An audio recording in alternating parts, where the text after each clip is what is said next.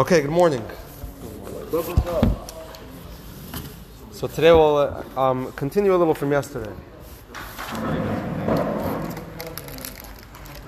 When it comes to in education, parenting, it's we all find it very difficult sometimes to say no to our children when they want things. Some people find it very hard. Some people, it's in their nature that they have a very difficult time saying no.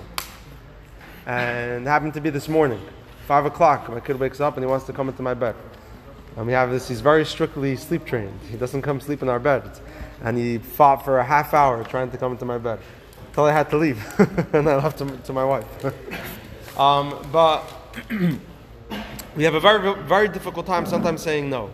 And for some things we find it easier to say no. Interesting idea that when it's something that a kid knows that he's never going to get a yes out of you, they eventually learn not to even try asking. When it's something that the kid knows that they could get a yes out of you, they'll fight. They know the boundaries. Yeah, you ruined it. You're for yourself. And we find this especially by things that the child picks up. The children are very, very, very smart. And they pick up about their parents the things that they really believe in and they're very strong about. And something that they know, their parent, that they learn, either by you living by example or they learn that the parent is really strong about it, then they will never even try it. For example, if you're walking in the supermarket and you see ice cream, and you see the kid sees ice cream, they'll start begging you to buy him the ice cream. And the kid will beg, and they know that maybe today you won't give in, but the next time you'll give in. If you're walking in the store and they come across a certain thing that looks really good, and they ask you, can you buy it? And you tell the kid, you look at it and you say it's not kosher. The kid won't even ask a second time. Because they know it's not kosher. You're not going to buy it. There's nothing to talk about. Meaning something, that's just a very basic example, something that they know that you really, really believe in, they feel that, and they won't even try. Something that they know they can maneuver you, they'll try to manipulate. And we find this, like we discussed yesterday, very clearly in the parsha, very insightful from the Torah, that when it comes to Vishinantam Levanecha, to education, it follows the Ve'ahavta es Hashem Elokecha. That teaching our children needs to be in a direct outcome from our Ve'ahavta es Hashem Elokecha, our values and our love towards Hashem and our relationship with Hashem. I want to focus on the same part in the parsha and bring out another point from a very interesting story. We all know when we daven every day, we say Shema and Baruch Shem. Shema Yisrael, Shem Elokeinu, Shem Echad, and the Baruch Shem Kavod Malchus Le'olam Vad. Where does that come from? If you look in the Torah, it doesn't say that, right? Shema Yisrael, Shem Elokeinu, Shem Echad, and it goes straight to Ve'ahavta. So everyone knows the famous story. It comes from the story that we're told about Yaakov Avinu. That when Yaakov wanted to bless his children before he passed away, he wanted to reveal to them the end of times, Mashiach's coming.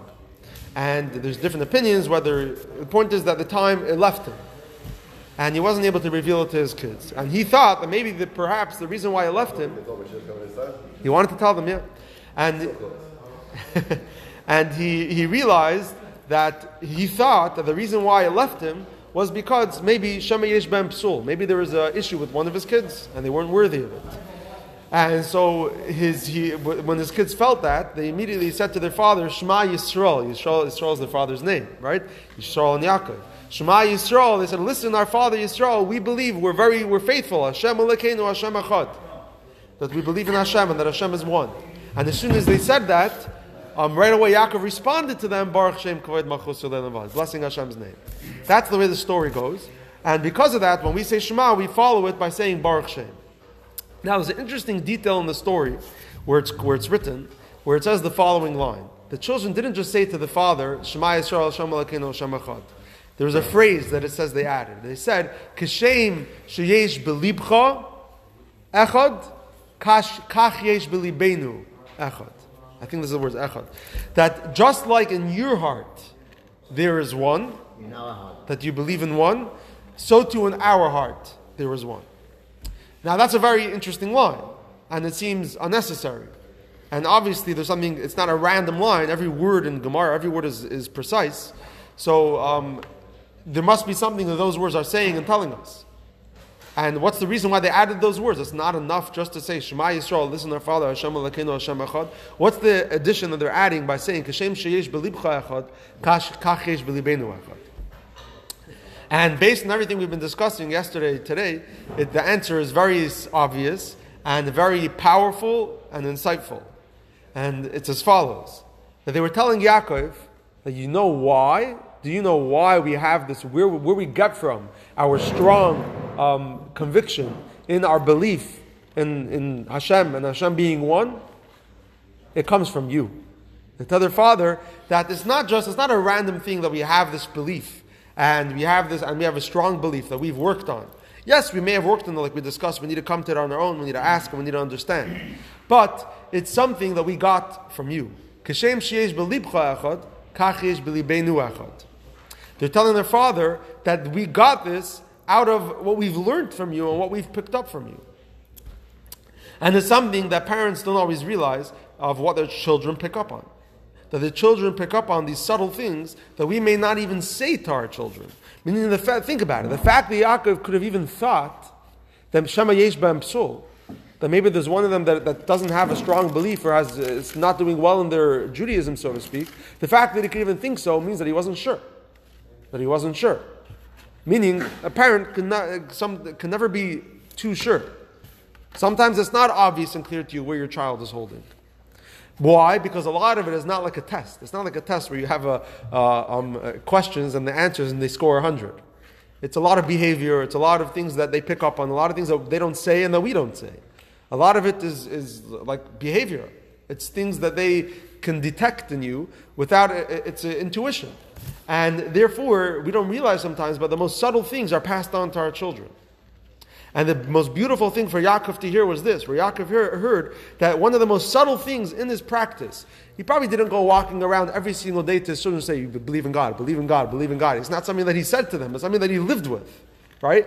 And the fact that his children picked up on that, and it became ingrained in their hearts, this belief was the most powerful thing for him to hear, and for his children to tell him, not just that we believe in God, but it comes from you. We got it from you. It's something that we learned from you, that we picked up from you, and your values that have been passed down to us. And this is exactly continuing to what tying it in, that this is the Vishinantam Levanecha, that what's the prerequisite to be able to teach our children. What's the prerequisite to be able to be a proper parent, an educator, passing on the tradition, or passing on values to our children? It's by having our own strong relationship with Hashem ourselves.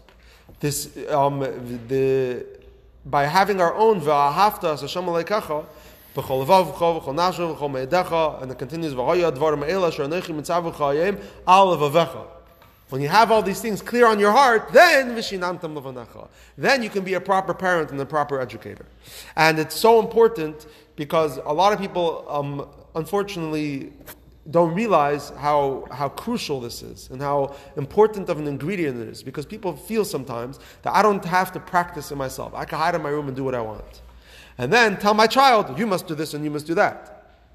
But it won't make a difference what I'm doing out of his sight. And this is the very powerful thing the Torah is telling us here, that yes, it may work temporarily, it may be it may on the surface work, but one day your child's going to detect and realize what you really believe in and where your real values truly lie. And the child needs to be properly do the Vishinantam, there needs to be a strong relationship that you have with Hashem. And your strong relationship with Hashem will be passed on without you even saying it. Just by your having your own strong values, strong beliefs, convictions, are things which just by living by example will automatically cause you to be able to be the Vishinantam Levanecha. And it's one of the most, I learned this when I was, one of my teachers taught this to me. When I was in the position of being an influencer, we have the system in the Chabad yeshivas where at a certain age you learn, and at a certain age they send you off for a year to a yeshiva to go there and be like a bacher teacher, where you're like still learning, but you're there as like an older bacher towards the younger bacher. And I remember that you're like we call it a shliach already, like a shliach at a young age, but and you do that for like a year. Usually, then you go back to yeshiva and you learn smicha, whatever. It's like an internship kind of, like something like that. And I remember that I did it in Australia, and when I was there, one of the teachers there, a very respected guy, and I learned a lot from him. One of the things that he told me there, he told us, he used to meet with us once a month and try to tell us different things that he felt were important for us to help us in being an influence on the younger Bachrim. And he told us that the most strongest way to have an impact on another person is not by telling them something, not by preaching to them, not by giving them a speech, by simply doing it yourself. When they see that you're an honest guy, you're a strong guy, you believe in what you do, and you're a normal person, and you're living this, and you're excited about it, and you enjoy it, that's the best way to teach them. And that's really almost the only way that they're really going to learn. What? Yeah. Exactly, and this is a very we don't realize, but this is Torah tells us here, lays out for here the blueprint for being able to be a proper parent and a proper educator. Have a strong. It's like you see that every morning. How? Where? By Tachna. Don't punish us for the sins of our father, because it's just subconscious passed down to us. Right. Yeah, very good. Very good. And there's another line, remind me of another one where we say, there's Alekei, in Shemona Esrei, we say, Alekeinu, Alekei Aveseinu. Yeah, that's... there's two types of gods we have. But regarding behavioral...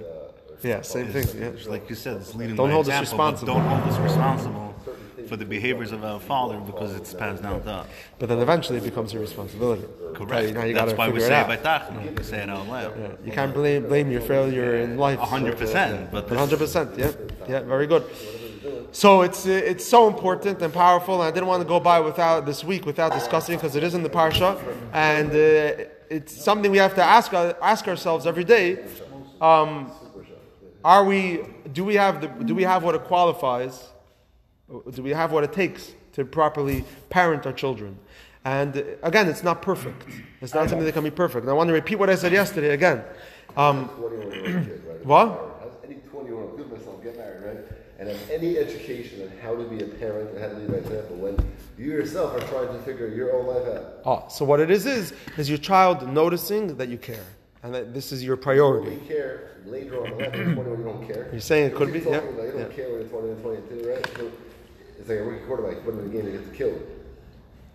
Right. So it's only, hopefully, eventually, the kid will be by example. When you're 23 years old, it's very hard for a kid to wake up and go learn and lead by example. Right. And then much easier, ideally, when you're older. You got to work on it. But I want to say another line. Something I wasn't planning on saying. You reminded me.